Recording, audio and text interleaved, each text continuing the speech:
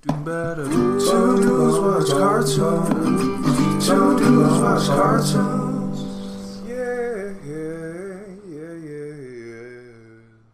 Welcome back to Two Dudes Watch Cartoons, the podcast where two dudes, that's us, watch cartoons. I'm your host, Alex. And I'm Evan, and today we are covering The Witcher, Nightmare of the Wolf. I feel like I'm going to need a lot of assistance today, I'll be honest. I've watched all of it, obviously, but I feel like I still know nothing about the world of The Witcher. Can you give me a little bit of background on it? Yeah, so Netflix has given us a decent amount of Witcher content. So what we're going to be talking about is, like you said, the anime, Nightmare of the Wolf, and then we're probably going to be talking about the live action seasons. So if you don't want to be spoiled on those, this is probably not the best podcast to listen to. But The Witcher was originally like a collection of short stories. Mm-hmm. There was 2 books about the world of The Witcher and kind of Geralt and his travels of monster hunting and collecting coin. And then from there, I believe it was turned into a video game. Imagine how weird is that? It's like a foreign book series, short stories, and someone saw this and was like, I'm going to make a video game. Yeah. How recent are the games? That's a good question. Let me look it up here. I've played The Witcher 3, which is the only one in the series that I've played. And it's funny because it kind of correlates to some of the story in the live action series of The Witcher. Let's see. When did the games come out here? It's a very popular game series. It's so the Witcher looks like it started back in 2007. So it's been around for a while. And they've had a few iterations of it. Yeah, see, it was even on like one of those old CDs you would install onto PCs back in the day if you really remember computer games. And then it's got a Witcher 2 and a Witcher 3. The Witcher 2 came out in 2011. Witcher 3 came out in 2015. So from 2015 on, they've kind of switched from video games to the Netflix series? Movie and TV series, it seems like. Yeah. The Netflix series, which I think is a great pivot. Timeline-wise, it's been a while now, but we talked about Arcane, another video game property turned into a TV series. Now, just what do you think about, just kind of all 3 Witchers? Like you said, you came in blind. You don't know anything about the games, the book. So you feel like you enjoy what you're watching, but you just still don't know much about the world of The Witcher? Yeah, I think I was really disoriented by the first season of the live action series because there's like time jumps and it's like a non-linear story. And I'll be honest, I wasn't paying close enough attention while I was watching to really keep track of it. So at the end, I vaguely understand their motivations. Season 2 was a little bit easier to track because it's more of a linear arc. Yeah. And here's the thing. I've watched through season 1 twice at least. And both times I don't know what it is. It disorients me and I just can't the time jumps. Absorb it. Yeah. It's the time jump. So 9 times out of 10, I feel like I'm in favor of when stories do a time jump because they do it intentionally. They do it well. It's for dramatic reasons, for whatever a nonlinear story like needs to be told. Mm-hmm. The problem with The Witcher is it really feels like it didn't need that. Yes. I never understood exactly why we kept jumping back and forth between all these stories. And sure, there is like a moment towards the end where it all clicks and you understand where it's going and what's going on. But like, it's not a good enough payoff for the confusion that it caused. But I will say in favor of it, as confused as you and I both were during season 1, it got us to stick around. Like I was entranced. I watched the whole season. I wanted to see where it went. I was excited for season 2. And we watched this anime movie when it came out. It came out between season 1 and 2. And it's kind of like a prequel. well, not kind of like, it definitely is a prequel. So in order of events, it goes this anime movie that we're going to talk about, and then season 1 bounces around. But hopefully, maybe I can make the story a little more linear for you, and we can digest that, and then we can talk about the most recent season in season 2. But let's start off with just a couple of our characters. Let's start off with the anime, though. Yeah. And so also look at this. The anime also does a time skip. It's annoying. It is. Okay. So I think I've got it. It's because the reason it's so disorienting is on paper, this sounds like something that's right up my alley. It's like a Game of Thrones where there's a couple of protagonists. It's a medieval fantasy series, but then do that across multiple timelines. And I feel season 1 gets a little jumbled for me. But if medieval fantasy is your thing, there's also a bit of like a horror monster hunting twist to it. I don't know how much that translates in the games, but like that part of it, I'm super into. That's the games. Okay. That is sweet. The games. You're like a monster hunter for hire. Yeah. You get missions. It's kind of like an open world. The one I played, you go around and you hear of different missions and you run into different monsters and you collect coin. So just for our novice audience, to me, it's Game of Thrones, but there's a lot more like lore and magic. So it's closer almost to like a Lord of the Rings, I feel like, but with like a Game of Thrones gore and shock and political intrigue to it. Yeah. And so there's monsters in this medieval world, though, and there's this, what do you want to call them? So it's like this mutant race of humans who have taken a vow just to be monster hunters. Mm-hmm. That's what they've dedicated their whole life to. They live longer than the average human. They got the yellow glow in their eyes. People recognize them and they have a general disdain generally. Like the general public isn't too fond of these witchers. Yeah. And so it's a fun character to kind of follow who's like a loner, doing the right thing, collecting coin. He's like doing a lot of witchers are like, this is what I love about them. And I think this is what draws me to the series is like a lot of the witchers are doing the right thing, but for the wrong reasons. Does that make sense? Yeah. They think of them as like money grubbers. Yeah. Okay, so the protagonists throughout the series, I imagine through the books, through the video games, you're playing as one of these monster hunters, a witcher. Usually Geralt is our main one in the live action series. He's not in the anime, a little, but he's the one you play as. Sorry, go on. I didn't mean to interrupt you.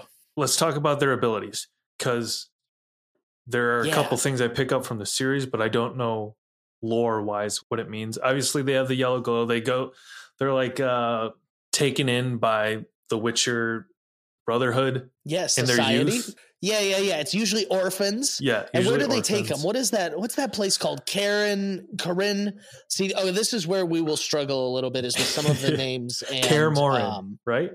Is that it? Yes. And that's where they take the witchers, and that's where they hide every winter, because winters in medieval time are really rough, apparently. Like people dying left and right in the cold. But so they go there, and that was where they would train the young witchers as boys. And when we catch up in the main series, they're no longer doing this practice. The witchers have been sort of disbanded. There's no more organization to them. They're see, I already forgot the name. Kaer Morhen. Jesus, sorry. Kaer Morhen. Whoo. Okay. Kaer Morhen is it was like attacked. So by the time we catch up in the main series, they're no longer doing this anymore. But so that's why this prequel of the anime is pretty cool, is we get a look at what old Witcher life was really like back in like their heyday of when there was a lot of them. They're out like being big man on campus. We get to see kind of what the children go through.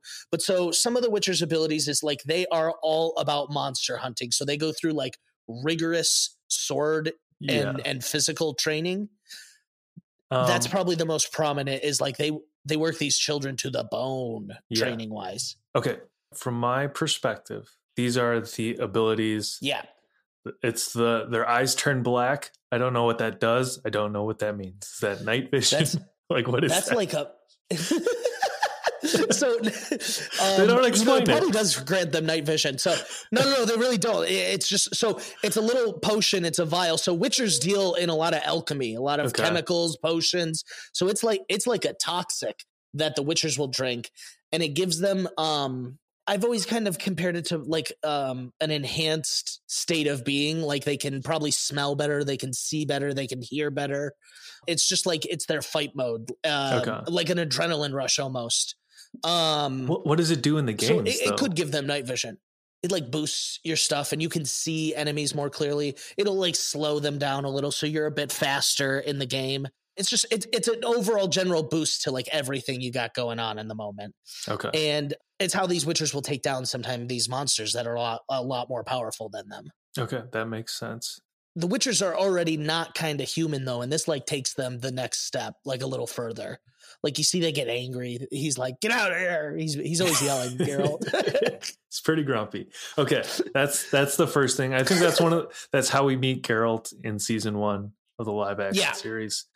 Second power I can think of is the little telekinetic force field thingamajig.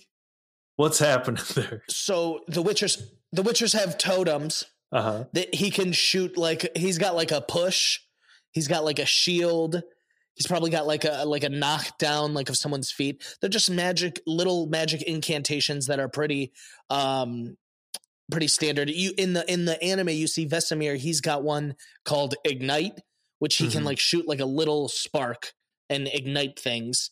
And so that's another thing. Like if you saw in the anime, he douses his sword in oil and then ignites it in fire. And so Witchers are always doing stuff like that because each monster has like creative ways, not creative, but like unique ways that it can only be defeated. And so that's part of a Witcher's training is studying to be a monster. I sound like a groupie to these Witchers. I'm like such a fangirl. I'm like, oh my God. And then the Witchers do this and they're so cool. They know everything about monsters. But no, I think that's what draws me to the series is like, I am just kind of enamored with this like subsect of characters. It's got like the X-Men mutant thing going on where people like kind of hate them. It's kind of like the Lone Rider, like a monster slayer. It's a cool. It's a little bit. It's a little Jedi Order, but if everyone. Yeah. Yes. Yeah. Okay. And they're like way more badass than the Jedi. Yeah. The Ignite thing, is that what Geralt does in season 2? I think it's the screen grab that they use for the Netflix backdrop. Hell yeah, when he ignites his sword like that. Yes, same sort of magic. It's like very limited, easy, basic magic that the Witchers can do. And then, they have good magical abilities like Snape with potions and alchemy and stuff. They're good like that. So whereas in this world, there are also mages, which this could lead us into our next character. Mages study just full-blown magic, whereas like a Witcher's magic is real basic. They can push someone. They probably would have like, it's kind of like a Jedi, like they have the Force, like push, pull.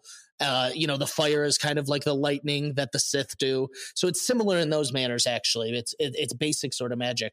But then we have mages in this world where they study and train their whole life, and they are like masters of magic, which this takes us into our number 2 character of most Witcher stories. I think it's funny that the anime and the live action series, it followed like the same trope of like a Witcher working with a mage and like kind of being grumpy about it and like ended up needing each other. You know what I mean? Yeah. So, why don't you tell us about our mage, though? Let's go with the live-action mage just because she's awesome. I love her. Tell us a little bit about Yennefer. Yennefer, we first meet her as a hunchback.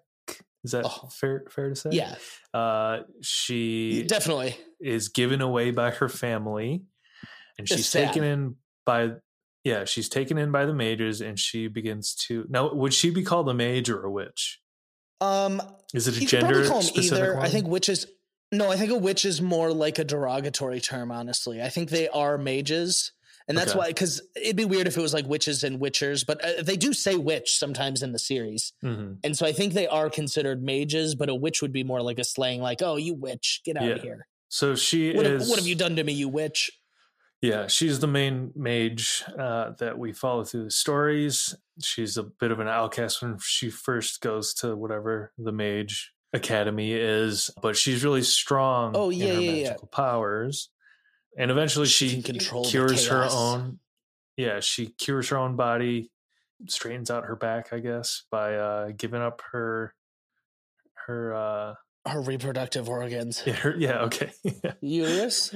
Yeah. I think it was her uterus. So she like sacrifices her ability to have a child in order to, and that's kind of how this dark magic will usually work. You make some sort of deal. And so ignoring the time jumping all around, her quest is she finally gets the looks, everything she wants, but she can't have kids now, which is like a bummer. Mm-hmm. And she is like, well, I did the impossible once with magic. I'm going to make it happen again. Yeah. So she's out to like reverse that sort of curse that's been put upon her. Not an actual curse, but because there are curses in this world. And to be fair, if you had just also recently met Henry Cavill, wouldn't you also want your reproductive abilities back? Yeah, I'd be like, I need to. So wait, we skipped over that when we talked about Geralt.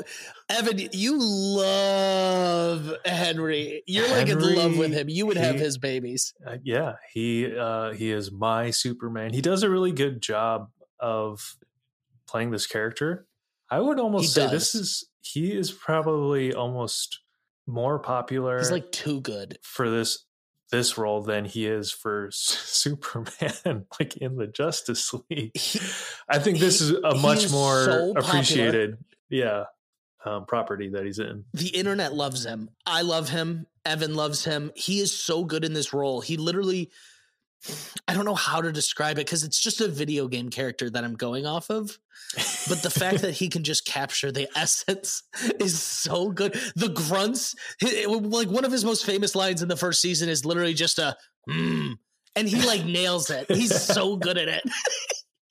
Yeah, he just kind of grumbles all the time. He's like disgruntled, the reluctant hero. Yeah. And so a lot of season 1 is Yennefer and Geralt meeting for the first time, kind of oogling over each other for a while, and then getting in a huge battle, a war that happens, and they end up separating ways at a very climactic point.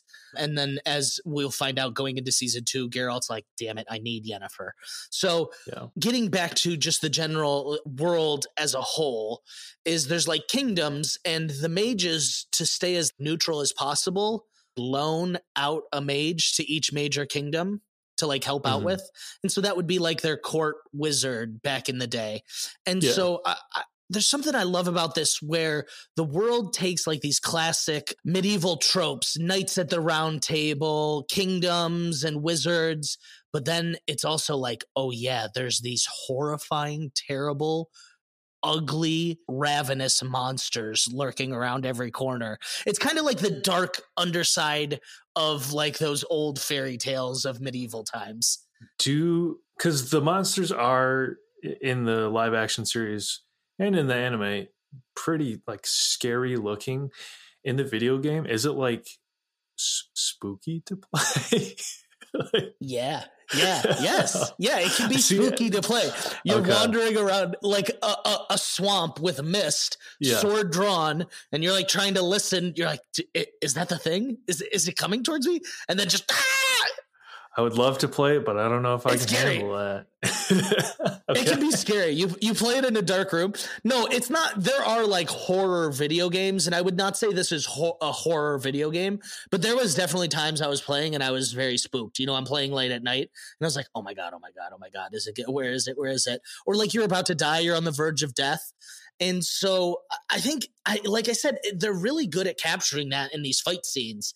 You know, he takes hits all the time and it looks like he's hurt, and that'll happen in the game. He'll stumble, he'll fall down, but he's always victorious, and it's always like a dramatic kill scene, which I just love. The kill scenes in this are so satisfying. Like, that's what's really missing in a lot of Game of Thrones, I feel like, is they do have like satisfying kill scenes, but just like the fact that there are monsters out there just trying to kill everyone, it just allows for much more like stakes. Or not stakes, but like this monster's going to get its head chopped off. I love that. I love the gore. I'm a agoraphobe, so like I love it. Okay. So we have the Witchers, the mages, the human kingdoms Yeah. that have different political conflicts. With the last, There's also elves. yeah, the last group would be the elves. How do they factor into this story, this world? The elves I don't know as much about. Okay. I don't know as much about them, but from what I've gathered is it looks like they once had a lot of land, a lot of power, and then something over time has stopped that, because they're down to like a wandering nomad tribe almost when we see them in the second season. Okay. Well, and in the first season when Ciri goes and lives with them. So I don't know enough about their story, but I don't know. I kind of like that in I love that in world building and fantasy things when I don't know necessarily everything, because things happen before I got to the story. And that's one thing I enjoy about all three of these is they are actually like very progressive. Is the anime at first felt very how do you want to say it? It felt like very lone standing. Like you could watch it as a one-off. Sure. But we find out at the end of the anime that it's a prequel to all of what we're watching in the live action series. Yeah. It plays like a longer episode of maybe season 2. So, I mean, one of the things I appreciated about the animated film is like they do a little bit more of that exposition that I think they just don't in the live action series. They leave out. There was a moment where like yeah. in the anime where there's a monster nearby, the necklaces start rattling, and someone literally says like, "Oh, those rattle when there's a monster nearby." It's like, oh, okay, that's good to know. Like for this whole series, I don't know. Season 1 just doesn't lay a lot of groundwork, which like I can see the argument for not talking down to your viewer, but it's like I need for someone who wants to like something like this, like I need a little bit, like explain some things to me. You know what I mean? No, I totally agree with you. I remember it's December. So this originally aired the live action in December of 2019. That's what started this whole thing. And I remember I was so goddamn confused when watching it. And so then I actually went and played the game after. I think that's just a testament, though, because back in December of 2019, Netflix was like, oh, one of our most popular series ever, like broke the 24-hour record or whatever. And it was highly anticipated for season 2. It's on Netflix's top 10. The fact that season 1 was so confusing, didn't talk down to its audience, just really either means that it had like a huge audience before this came out, or like it was just so good that people were like, I don't even care that I'm confused. And I'm a little bit in the camp of I didn't even care that I was confused. I loved what I was watching. And I'm not normally like that. Agree. If I can't follow a plot, I normally am like, turn this off. Terrible. But something about the action scenes, just Henry just being so gruff and tumble, the beautiful Yennefer casting all these spells, and this heated vixen, and just something about it all really grasped me. And what I will say is all of those complaints I have about season 1 were qualmed in season 2. I feel like they really took the criticism to heart. I would agree. I was like completely lost, but I love seeing Henry Cavill slash through monsters and cast spells. I'm like, I don't know what is happening, but generally I enjoy it. Like, this is cool. I want to watch more of it. Yeah. I feel like there were moments in season 1 that probably would have been enhanced by knowing a little bit more. Like for people who are coming in from the books or from the game, seeing Henry Cavill do the little telekinesis thing or light his sword on fire, it's probably like such a cool moment. And maybe I'm just like jealous that I didn't get that feeling. So I don't know. Maybe I need to go read the book or play the video game. But it's a good series nonetheless. There's an inside joke. Yeah. It's like there's an inside joke, but you don't know what the joke is. So you have to be like, oh, that's probably funny. Yes. Yeah. It's like I'm watching this series going like, this is probably super rewarding for someone, but like not necessarily me right now. Oh, that's really funny. No, I totally get that. But that's why I really feel like they saw success with season 1, but they got criticism. They were like, okay, for diehard fans, here is an anime that'll show you what Witcher life was like before, the big change sort of happened. Mm-hmm. And to me, it's like exploring in Game of Thrones. It'd be like exploring the Mad King and kind of his downfall with the Kingslayer. That's a huge plot point in Game of Thrones that we never like see in the series. You know what I mean? Yeah. And so I feel like they really took to heart. They were like, okay, here's some backstory for those of you who have not watched, for those of you who have not read the books, haven't played any of the video games, here's a little more backstory for you. And I don't know why am I such a sucker? I love that they did it in the style of an anime though. That's so cool to me. What is with this recent trend? Anime is like finally getting the props that it deserves. I feel like with Star Wars Visions recently breaking into the mainstream and this, I love that studios will be like, oh, we have this property that's not your typical anime, but guess what? We're making an anime anyways. Do you know who animates it? I do not. Tell me. It's so it's not technically by definition an anime. It's by a South Korean animation studio called Studio Mir, but you would know their work from watching Legend of Korra. I think they do I think they do another. Is it Dragon Prince or like Voltron or something? I think they've done another animated. There's Netflix. A Dragon Prince, yeah. I don't know which one they do, but they're probably most known for doing Legend of Korra. I love some Legend of Korra. If it felt familiar, that's why. I think in Western animation, you really only have like a Cartoon Network that's still doing 2D animation. Highlight. Or you have like big budget CGI Pixar. So I just don't think there's that middle ground anymore. It's either like super high budget 3D computer animated, or it's like relatively small studio, smaller Asian animation. Like obviously with Japanese anime, like it's booming. It's a booming industry over there. So I'm all for it. Exactly. It's cool. I'm glad we get more of this. And I do want to commend them after a phenomenal season 1 run. Instead of like exploring one of the characters we already met, they actually take us back into the story, give us backstory into someone we're gonna meet in season 2. Yes. And they like set up a couple of the things that are going to happen in season 2, which I wish I would have known, because I would have gone back to watch this before I watched season 2. But yeah.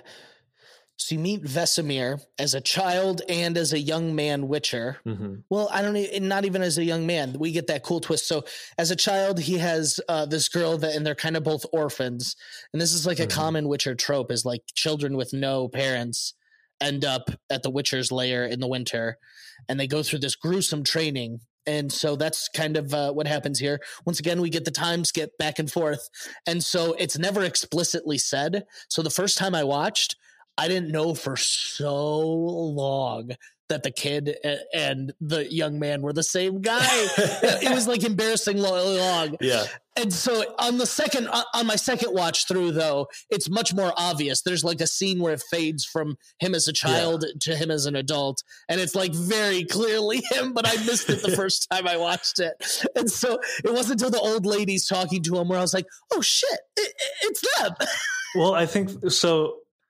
I watched this after I watched season 2, and I had a very similar realization moment where I was like, they start with this horse and buggy getting attacked by a monster. The Witcher jumps in, and then I think they address him by name as Vesemir. I was like, oh fuck, I just like saw this guy in season 2. This is cool. We get to see his origin story. And then it like flashes to like these 2 kids. I'm like, I don't know who these kids are. Like, what's happening? They're in a city. Something's happening. And then like at one point, like, I think just as that like little scene is ending, the little girl goes, something Vesemir. I was like, God damn it, this is another fucking time jump. Like, don't stop doing that shit to me. Time jump all over.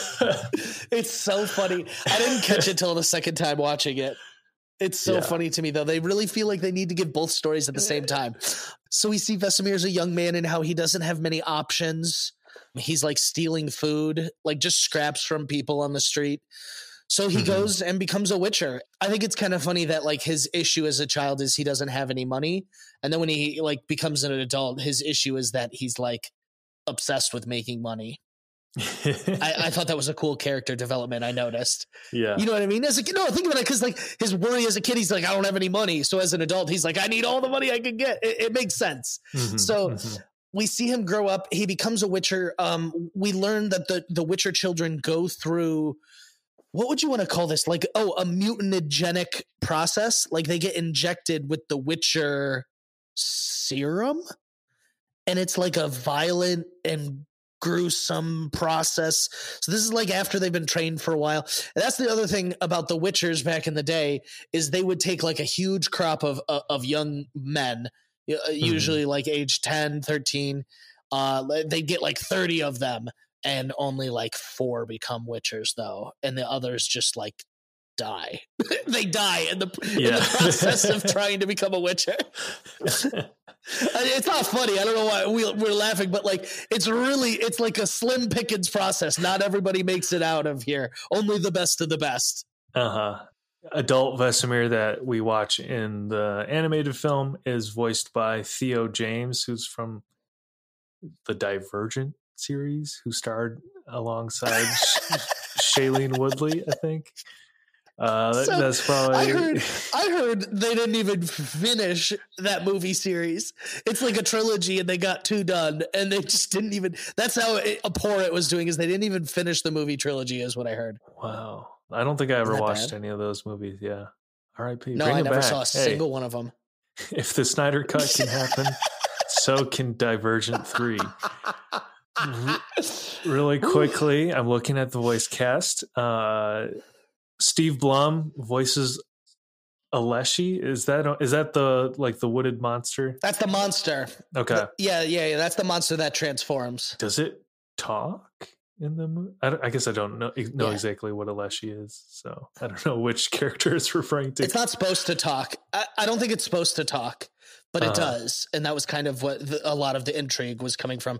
Because spoiler alert, there was a bad witcher who was making monsters. Oh, God damn. Yeah, I like that twist. I enjoyed that. Steve Blum is Toonami Tom. It makes sense, right? Yes. Oh, he is? I love Toonami Tom. Yeah. He's Spike Spiegel in Cowboy Bebop. And then, this one I had to look up. I was just clicking through some of these people's credits. Jennifer Hale, I forget who she voices in it, but is the voice of Samus Aran in the Metroid Prime trilogy. Pretty cool. And then wow, Luke Youngblood plays Sugo. Is that the little boy we meet in the beginning who gets like taken in by Vesemir? Yes. Yeah. Yes. Okay. But you'll be delighted to know that Sugo is voiced by an actor named Luke Youngblood, who was in the Harry Potter franchise, but also plays Magnitude in Community. Pop. Pop. Oh my God. That's a wild, crazy reference. Amazing. Yeah. So that's all the people I had the time to look into, but pretty fun voice cast. Anyone who knows Evan and I knows that we love Community, and Community is all about like hidden jokes and Easter eggs. So anytime something like this happens in real life, it just feels like, it's just like right on brand. It's a great cast. It's a good movie for what it's trying to do. Like I said, now that we know it's kind of like part of the shock of the end that you realize it is like a prequel to what's going on. But once you watch it with the eyes of knowing it is a prequel, you learn a lot. Like you said, you learn that their medallions go off when there's a monster nearby, which, I took for granted that I knew that. I didn't think that people just wouldn't, that's like a Spidey sense. Like, there's a monster nearby. And it's just, it's in their little medallions that they have that hangs from the Witcher tree. So yeah, he has to go catch this man-made monster, which he doesn't know is man-made at the time, with a mage. And we since we already got into it, I like what you said. I liked this storyline, this plot line of the Witchers, we're down on business. Like there's a lot of Witchers and not a lot of monsters. Like supply and demand is off. So this man decides to take it into his own hands. What a diabolical, what an awful, like, I don't even know how to describe like what I would compare this to, but what a slimy practice. Yeah. I love that political dynamic because I think they kind of tease it in the beginning. And Vesemir's like, no way. Like, call us a greedy, but we're not that big of scumbags where we would go making monsters to terrorize people. It just plays into the perception of like people think of Witchers as greedy bastards that like they would do something like that. Like it's not that big a stretch of the imagination. So we in the live action series, we see the Witchers getting persecuted by strangers a lot. In the anime, we actually see Vesemir's childhood friend, now as an old lady, has like power on the court, and she's trying to defend like the honor of the Witchers. Like, no, they're monster hunters. They're noble men. They would never do something like this. And so we do get to see, like you said, some of the political divide, the drama of the world, and just kind of the split, the split view on Witchers per se. It's like a necessary evil. Like if the Witchers were to all go away, the monsters would kill a lot of people. But it's funny because people just sort of like have associated Witchers with negative thoughts and monsters coming. But in reality, it's like being mad at the exterminator that there's a pest. Yeah. Like that's essentially the main confrontation, or that's the big plot twist towards the end, is that it's Vesemir's mentor who's doing this, correct? Yeah, correct. So Vesemir feels a little bit betrayed. Everyone's got a mentor. Everyone has like a mentor figure. Who is, they do think about it. Everyone has. Sorry, go on. No, you're good. Who is the lady that is in like the final confrontation? I'm like very I'm not. So it's the mage. It's the mage that I can tell. It's the mage that he was with. I don't think she has any significance in the live action. She's just a mage of Artusa. Is like the mage order, I guess you would call them. They all hang out together, they vote on things. That's where they train their people. They're like a classy society, and so they consider themselves probably above most humans, and like definitely above Witchers. Okay. And is she a love interest for Vesemir? I may have been doing work while I was watching this. I'm so sorry. That's okay. We're cheating. We're using this to talk about the live action. The anime was a gateway to talk about the live action, so that's okay. But so Witchers are not really supposed to feel emotion. That's part of like the mutagenic process, is they don't feel love, they don't feel remorse, they don't feel fear. And that's supposed to like help them be the perfect hunter. But as we see throughout the series, that's like not necessarily true. The Witchers will have like budding emotions still that come through. Because like you said, Vesemir was in love with that old ass lady. You know what I mean? The one that was from his childhood. One scene I love in the anime, it's like I'm jumping so far back, but they're going through the Witcher process of the mutagenic toxin taking over the boys, and it's weeding some of them off. Some of them are dying. They're like puking, and he's like reading this beautiful letter from his childhood love. It was like a really cool scene of him. She's like, I hope you're well. I hope you're well and warm and good fed. And he's like throwing up like in the pit. It was like a really cool juxtaposition. And I'd probably say on my second watch, it was like the most interesting scene to watch. Him reading like this beautiful love letter over like such gnarly, gross transformation scene. I loved all the battle scenes. Like most of the Witcher series, I didn't have much clue what was going on, but I loved all of it. The action's really cool. It starts off with like a really gory death. Yes. Like this dude gets speared through There's like blood everywhere. By like this tree monster. There's blood everywhere. So to see animation go to those extremes is pretty cool. And then the action scenes, obviously Legend of Korra has some fantastic action scenes, but I think they do a really good job here as well.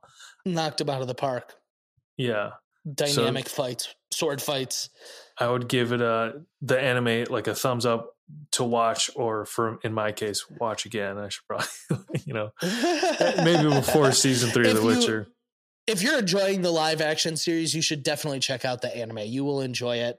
It puts some context to some things. It's some nice background, and it's just more classic Witcher antics. And you really see the fall of the Witcher Society here at the end, and the last crop of new Witchers kind of escape into the world. And we learn that Geralt is one of those kids. And I think this is maybe one of my favorite parts was she's like, do you boys, so the old lady, his love interest, was like, do you boys know a way out of here? And he goes, yeah, under the thing in that way. And she's like, oh, how do you know there's an exit? And someone goes, he was trying to escape. And he gets like the most cheeky little smile. He's like, oops, busted, red-handed. It's like such a weird one-off. And then for him to be Geralt at the end, I was like, wait, what the hell? What kind of characterization is that? No, he's like he was trying to be a chicken and flee. Yeah, that's funny. Yeah. I do like that reveal at the very end where it's like, oh, my name's Geralt. Yeah. And outside of the movie, like release date wise, this came out August of 2021, just a couple months before season 2 came out. So like, I'm trying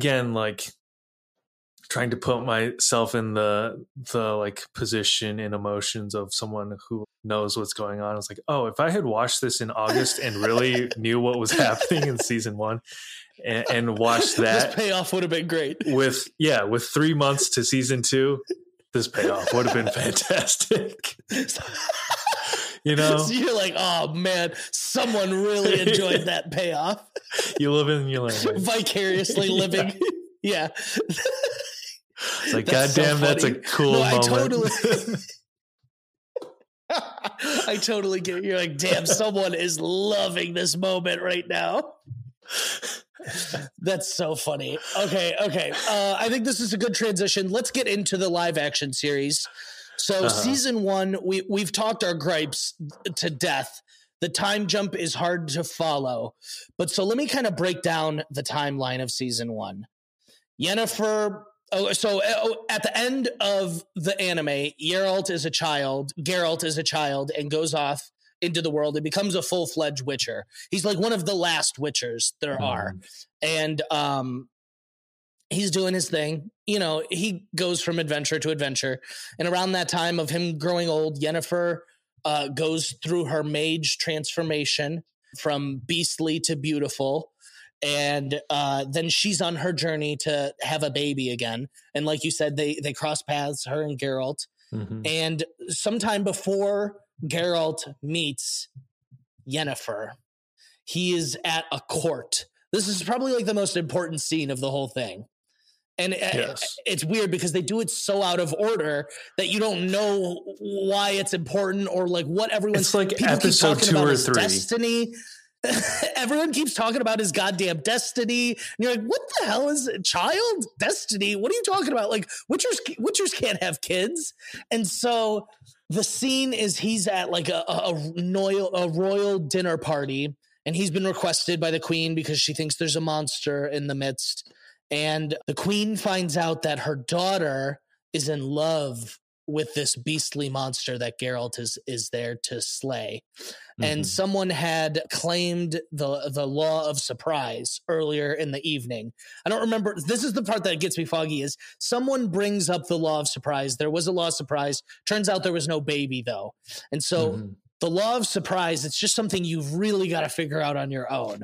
The law of surprise claims that let's take a time out. Because I've like looked up, I had to look it up. They never really explain it in the series.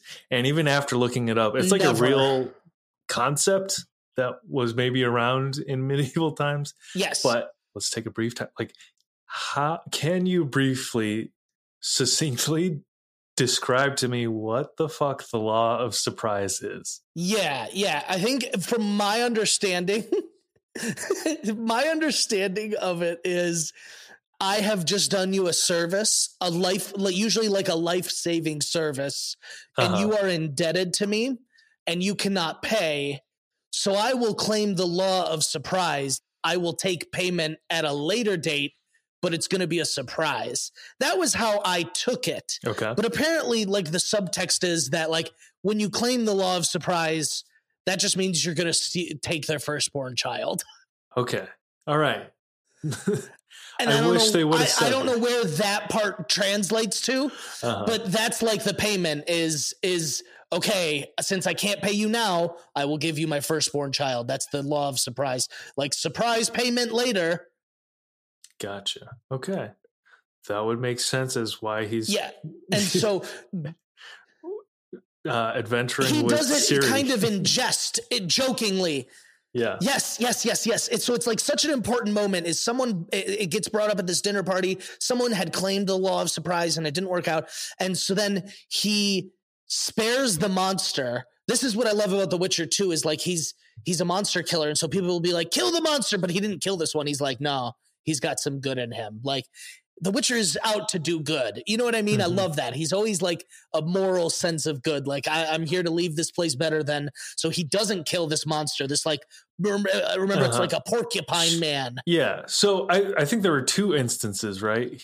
So the monster was really one of the knights on the court, but he always wore his helmet. And turns out he had some curse where he's like a porcupine humanoid.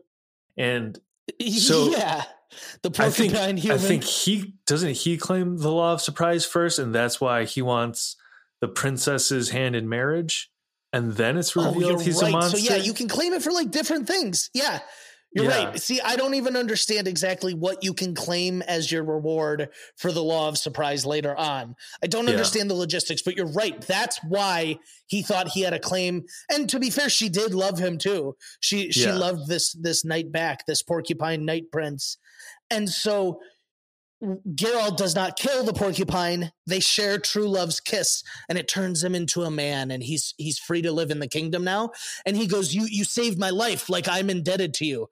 And Geralt claims the law of surprise in that moment, kind of like jokingly in jest. He was like, ha ha ha, like the thing that got us into all this trouble in the first place. Like, I'll claim the law of surprise. And then in that moment, you find out the princess is pregnant. And so that's what's really the driving force of this whole series, is that Geralt has a destiny bond with this child that in season 1 he has zero interest in. He wants nothing to do with a child that like a princess from a kingdom. Okay. It's all coming together for me. Yes. And then intermittently through season 1, they show Ciri. So there's a giant battle at Ciri's kingdom. Ciri is the child of surprise. Ciri is the payment. She's the princess. Ciri's an important character. But in season 1, we get these scenes of her intermittently wandering in the woods, finding the elves. And it's very much like, what is going on? Because she's in the time jump is not very clear as to what's going on. And you later find out that that's Ciri, the one that Geralt has a destiny bond with, that he claimed before she was even born. And the problem is, and I think this is honestly the biggest problem, is Geralt doesn't age. So the time jump, you can't tell that Ciri is like 10 years in the future because Geralt looks the exact same age. Okay, I'm looking it up right now. According to the Witcher wiki, the law of surprise is a custom as old as humanity itself. It dictates that a man saved by another is expected to offer his savior a boon whose nature is unknown to one or both parties. In most cases, this takes the form of the saved man's firstborn child, conceived or born without the father's knowledge. Yada, yada, yada. This is like drawn from actual history. Someone else on Reddit explains it as, give me what you have at home but don't know. Like, I think that reading is like super confusing to me. But basically, your firstborn child. So you're on the money. Yeah. And so, but that's the important thing, is that like really is pushing him towards this child that he has no interest in. He just wants to slay monsters, get money. Like, that's the Witcher motto. He's like, I don't want to worry about a kid. And, which I can't blame him. You know, I'm out here trying to slay monsters, get money. I don't have a kid. I don't got no time for children in my life right now. really cramping his style. Yeah, exactly. And yeah, it does. He's got a great style. Also, do you like his horse, Roach? I felt no attachment to it because I didn't know it had a name. It's terrible. He calls it by its name all the time. Yeah, so it's like his number 2.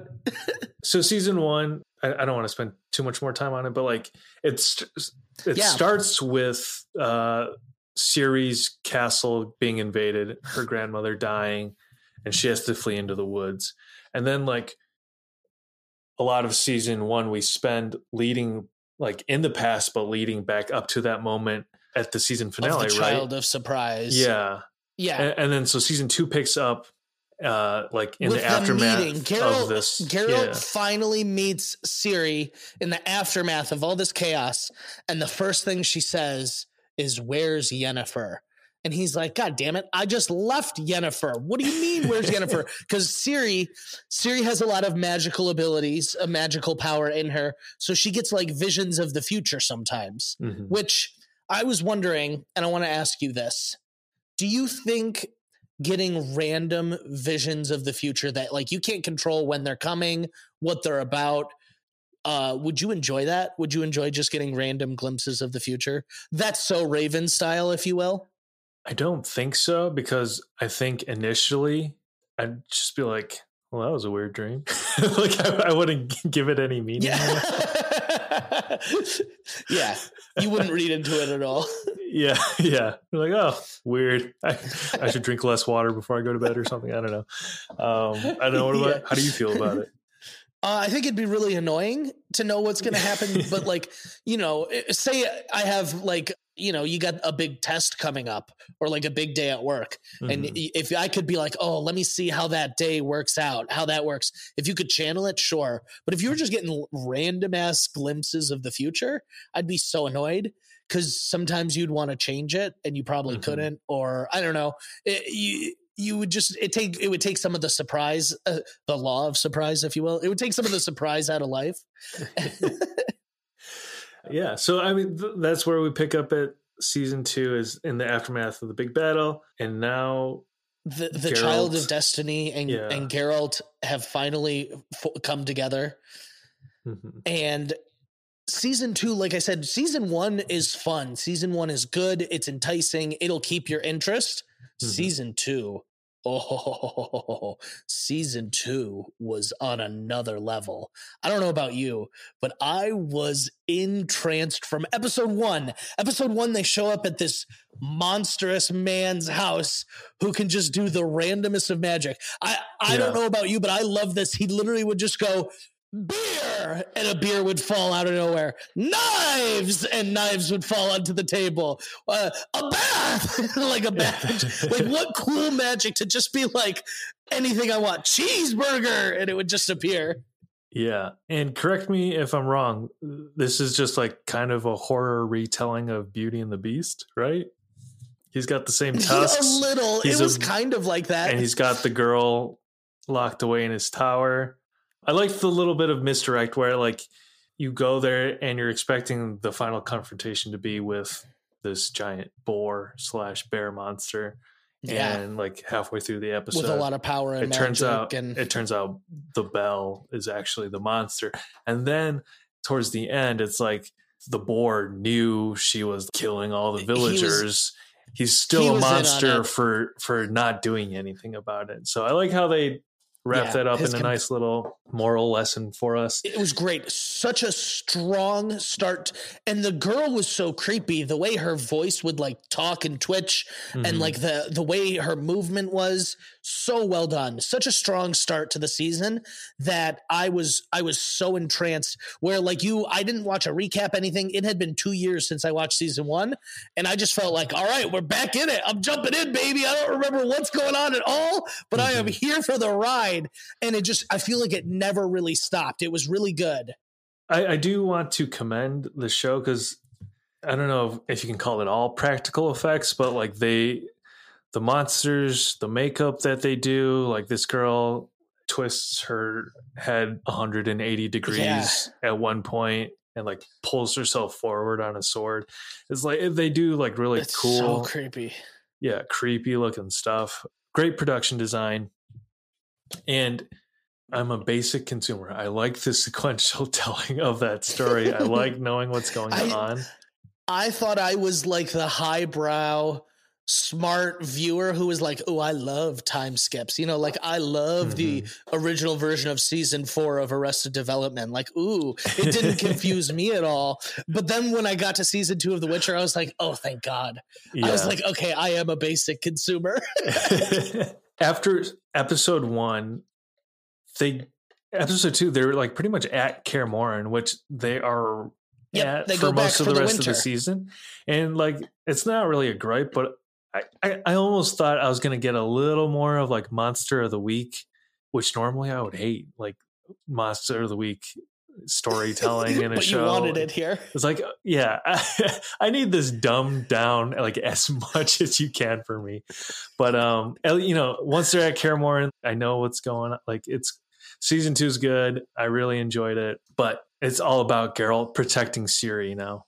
And Ciri now wants to train to be a Witcher, which I love that she went from like the journey of like princess, damsel in distress, to like hanging out with Geralt and like watching him. And now she's like, you know what? I want to be able to fight on my own. I'm going to do this on my own. I can be a Witcher.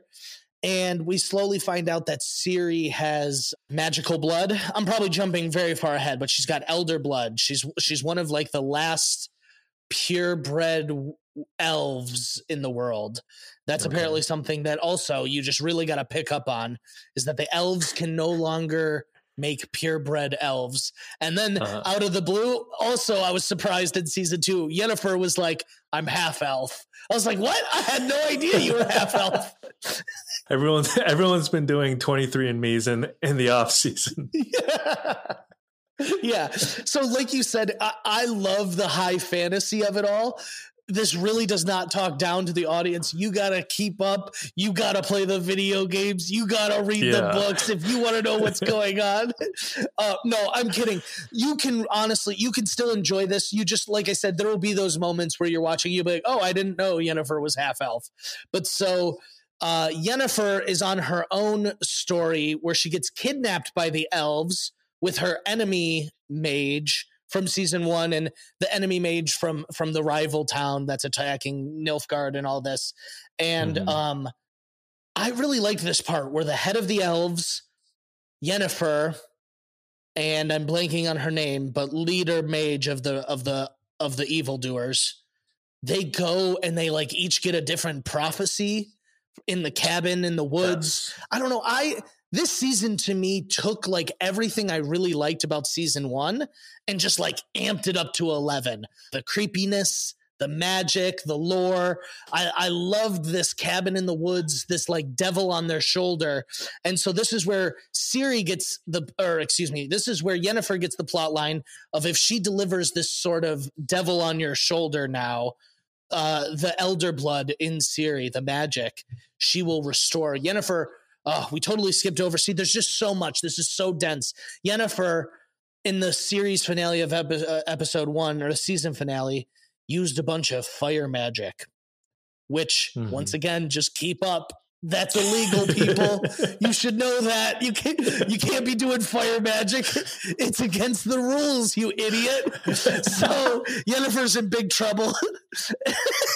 And she loses her mojo. I swear to God, I said they steal her magic because they were like, you can't do fire magic. And I was like, oh, you might have mentioned that in episode 1.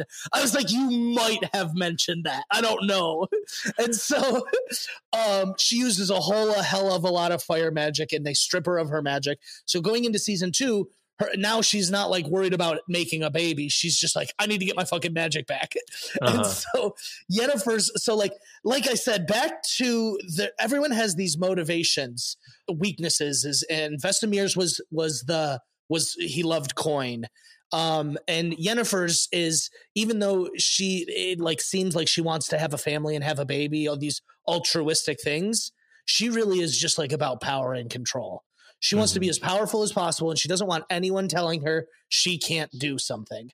And so it drives her nuts this whole season not to have magic, which in fairness, if you had like a good portion of your life where you could do magic and they just stripped it from you, I'd be pretty pissed too. I'd be like, I have to vacuum this on my own now. Wait, so fire magic's illegal. Who's the guy running around doing fire magic all season? He's a rogue. So in season 2, there's like a rogue mage. And if you notice, he's got burns all on his face to like signify. And so he's like an assassin that gets hired. And he's looking for Geralt all season long. Man, this is such a dense show. We didn't even talk about the Bard, Evan. The Bard. We didn't even talk about the Bard yet. He's one of the best characters. Yeah. Throw a coin to your Witcher. And so I love this element of fantasy in the whole thing is like Geralt in most of season 1 has this Bard that travels around with him and just starts singing songs about him and makes him goddamn famous. I love that. The power of viral marketing back in the day, the word of mouth. And so, this fire mage who like comes and really fucks up the Bard here. What's his name? Jaskier? Yeah, Jaskier. He is one of my favorite characters. So I'm upset I haven't talked about him till this point. But he's funny. He's kind of like a good counter to Geralt, where Geralt's like a straight man, super serious. This guy's a bit more goofy. He's a little bit like a drunk, relief. Very Bard-like. Yeah. There's a lot of D&D elements in here. Like they're drawing from those fantasy tropes. But like when I think of a Bard, I think of like strictly D&D. But so that's why they're on the hunt for that dude, is because he's doing fire magic. And they're like, no, that's illegal. So many things are clicking. There's rules right now. I think that speaks to the show that you can still enjoy it with a base knowledge. It's entertaining. Yeah. It's definitely not a casual viewing how people think of like throw it on while you're doing work. Yeah, you're going to miss out on some details. But that being said, it's epic. It's epic. I get some of the broad strokes of the story half paying attention, and it's still pretty cool. There's a lot of world building. I think Netflix is Henry really going to build this world out all day. You know what it reminds me a little bit of? It's a little bit like The Mandalorian. The reluctant hero protecting the kid, doing the altruistic thing. So I'll get behind that all day. Yeah. Give me that 10 times over. I agree. I love it. Season 2 was really strong too. Like I said, if season 1 was an 8.5 out of 10, season 2 is like a 9.5 out of 10. While we're here, just wrapping up sort of, what would you say your favorite monster that you saw? Any of the anime, season 1, season 2? What do you think was your favorite of them? My favorite monster, I'll go with, I don't even know what to call it. The guy, the first episode we see the Bard, they're battling that like goat guy. See, they all have their own names, and I'm not that good where I can name off each monster. He's like not really a big bad monster. He's just like tired of people giving him shit. He's like, "Oh, leave me alone!" Like, I just look like this. I'm sorry. There's some comedy with it. Yeah, and it ends kind of gruesome if I recall. Doesn't he like cut the head off him, and there's blood all over the Bard, and like it's a good scene where you're right. He's like a pissed off drunk after his sports team lost, instead of like a monster who's like, I'm hungry for human flesh. Yeah, that monster was pretty entertaining. The one who, I think these are both from season 1, but the one who is like a girl who transforms into a monster only at nighttime. That was like a really cool battle scene when he like blasts through the floor. That whole fight scene was really cool. That's all I can think of for now. The basilisks in season 2 were pretty sweet. They were. Didn't really understand. You didn't say my favorite. I'm happy. You named off a bunch of monsters, and you didn't say my favorite. My favorite was the evil I Am Groot. Was it the Leshy? The Leshy? The Leshy? Yeah. So I liked the one that was in the woods. That was cool, but I really liked the one that was human, where it was like he got wounded. He was the Witcher that got wounded by it, and it turned him human. And that whole scene where they were fighting, you didn't like that scene? Why are you shaking your head? No, I did. I was pissed off at that guy. The classic zombie movie. Yeah, he comes back hiding his monster bite. And they're talking about like, oh, it's a good thing you got out of there unscathed. And he's like, haha, yeah. And then he's like, yeah, as he rubs his shoulder. As he's got like a wooden knot in his traps, basically. I loved the weird, I don't even know what it was. The wooden piece of thing that came out of that little hole in him. I was like, oh, like, I don't know. I loved it. And he turned into that giant wood monster. And that was just like a brutal fight. All those vines everywhere. Yeah. It was awesome. Like I said, they started season 1 on such a great note. They got like a lot of really action-packed fight scenes out of the way. And then the rest of season 2, they were like, okay, we're going to give you some linear story. Here you guys go. Hopefully you can follow along with what's going on now. You stupid idiots. I'm sure the story creators were like, idiots. They're all idiots. And they're like, I know. We just got to dumb it down for them. Give the people what they want. And I am those idiots. I'm like, yay, it's in sequential order.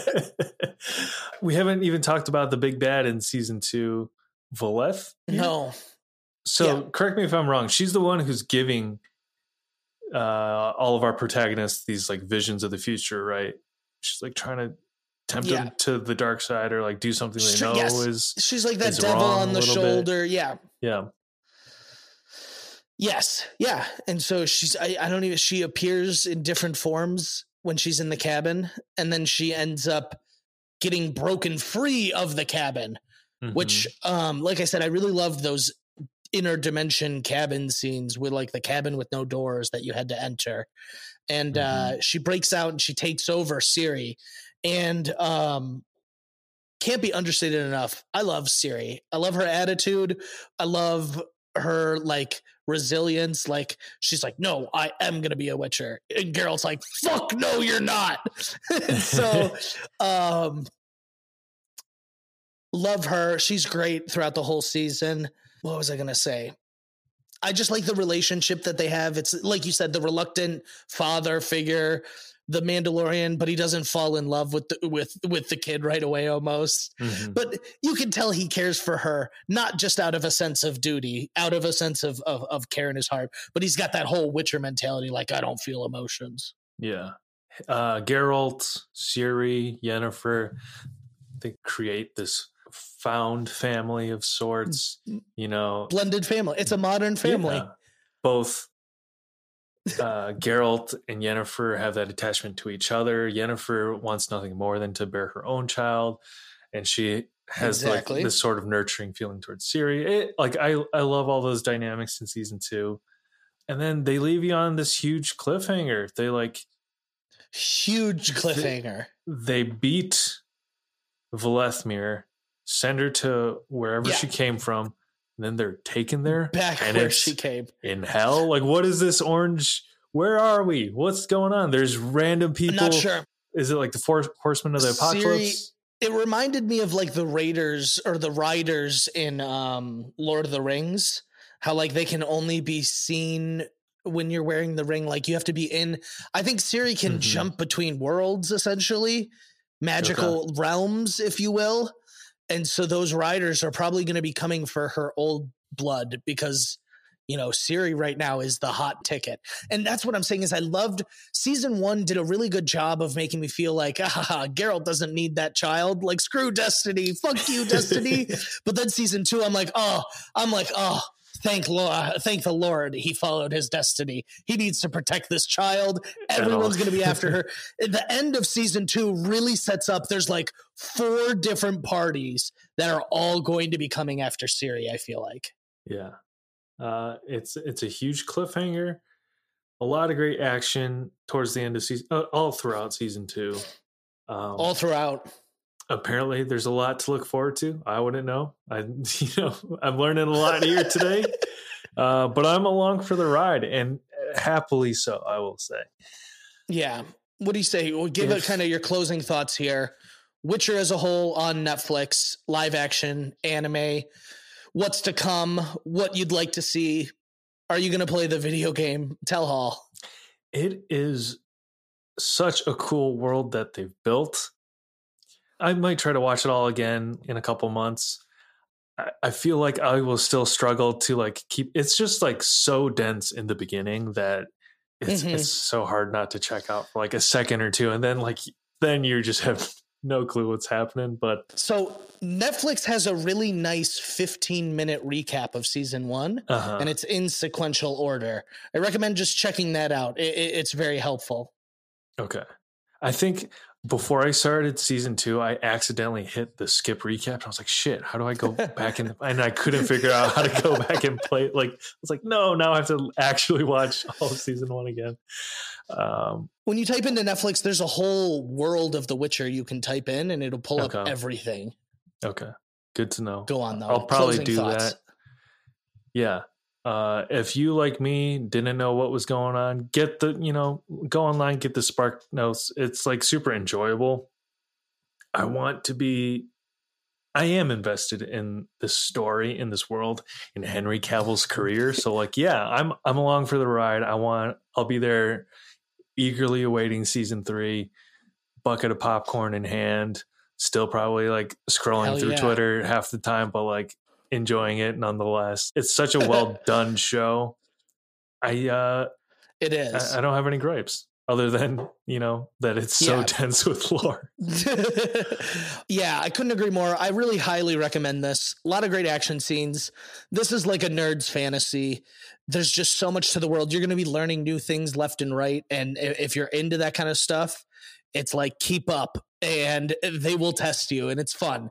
It's good. It's I don't think it's necessary for a watching experience, though. I still think it's enjoyable if you just follow along with the base plot and don't really get into the world building of it all. But yeah, I think there's a lot of laughs. There's a lot of action. There's some scary scenes. I really think this has it all.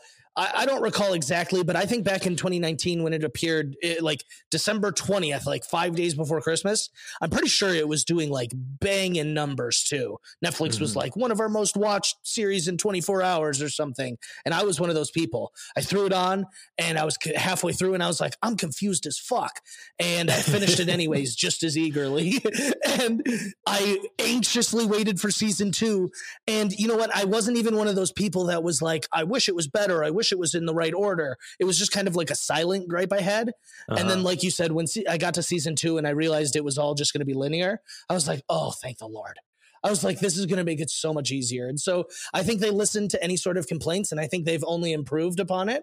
And so it excites me to see what they will bring in the future. Netflix is doing it right, if you ask me. I like that they're dipping into video game property. It's unique. It's different. They have big fan bases already. It's fun. I'm into it. I'm here for it. I'm quickly looking at the reception part of the Wikipedia. It says up until Bridgerton and Squid Game, it was their most watched original series launch of all time. See, and in December of 2019, sales of the game The Witcher 3 Wild Hunt was 554% greater than the year before. So that's a pretty considerable spike. Wow. So good job, Netflix. This is where we get the classic meme of interviewer going, Xbox or PlayStation? And then Henry goes, PC. And it's like a classic meme format. Yeah. That's another thing I'll say is like, I'm just really happy for Henry Cavill having a win under his belt. This man's been going through it with Warner Brothers ever since Man of Steel. This man has star so much praise. Power, and his love for the property really comes through. He is a huge Witcher fan. He's a PC gamer. There's the viral video of him building a PC in a tank top. It's in epic. Like whatever quaint British village he lives in. He plays like Warhammer. What every single nerd wishes. Yeah. He's like what every single nerd wishes they looked like. Yes. He plays Warhammer. He paints the figurines and shit. Like, I think he is the target audience for this. And to see him thrive in this role is rewarding as a fan of his career. Restore the Snyderverse. I hope they bring him back for Superman. He deserves it. If not, I hope he's the next James Bond. He looks the part. He's done spy movies. Anyways, this isn't a Henry Cavill podcast, but man, I love that dude. I know you do. That's why when I pitched this, I was like, I know Evan's going to be all about The Witcher. Yeah, it's. I'm glad I watched all this. Is a good way to kick off the year of cartoons. Yes, podcasting. Even though we spent most of our time, like we said, we cheated a little. Series. Yeah. It's a good cartoon watch, but the live series is definitely better. Definitely worth it. For sure. It fascinates me that they brought it to a cartoon medium with the success that they had, I guess. I just think it's funny. Netflix literally saw this property, bought it, and was like, we're going to make a ton of stuff. I bet you we'll see another animated movie in the future. There's not a doubt in my mind. I bet we get at least one more. Yeah. I mean, why wouldn't? It's money in the bank at this point, right? Yeah. What else are you looking forward to watching this year? There's a lot of stuff. Yeah, Happy New Year, by the way. Same to you, my friend. A lot of good stuff coming up this year. I think probably most notable, strictly animation-wise, is there's a Buzz Lightyear movie coming out. I'm going to be curious to see if they can do that justice. Mm-hmm. I'm one of the people who Toy Story 3 didn't really land with me, but Toy Story 4, made me an emotional wreck. So I'm curious to see if they can do something good with Buzz Lightyear's origin story, if you will. I haven't seen Toy Story 4, first of all, but you're telling me Toy Story 3, which came out the year I graduated, which would have been, I guess, a year before you graduated. You're telling me that didn't hit the sense of nostalgia? It's good. Going off to... It's good. Yeah. It's good. It's just like...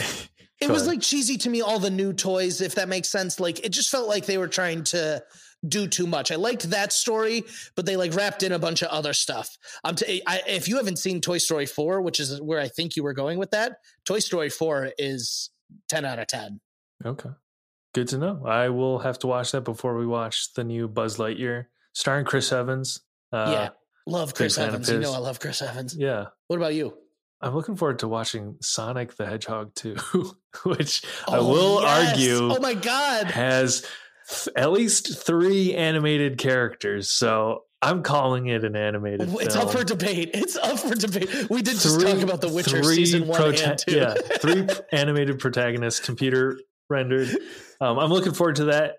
Idris Elba as Knuckles. You're telling me you're not on board for that? I know. I saw that and I was very hyped because I love Knuckles 1 and I love Idris Elba. So it was like a double whammy. I was like, oh my God, 2 things I love all together. And apparently he did like a bunch of research on the role. And I'm like, what do you mean he did a bunch of research?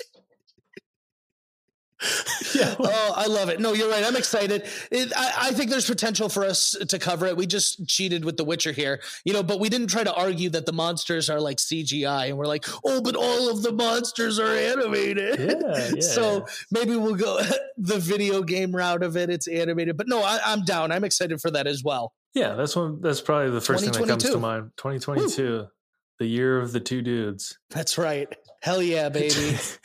2022 dudes. That was bad. I'm sorry. Oh no! I think that's a good place to wrap this episode up. Yes. Follow us on Instagram at 2 Dudes Watch Cartoons. Follow us on Twitter at 2 Dudes Watch. Let us know what you thought about Witcher, any of the properties, the video games. We'd love to hear your feedback. If we are like way off base with any of our understanding, please inform us because we don't know any better. Please. And we'd love to. We'd love to know. Yeah, absolutely. And you can follow and rate us on both Apple Podcasts and Spotify now. So make sure you go do that. It goes a long way. Ooh. Yeah, thank you for listening. We'll catch you next time. 2 dudes watch cartoons.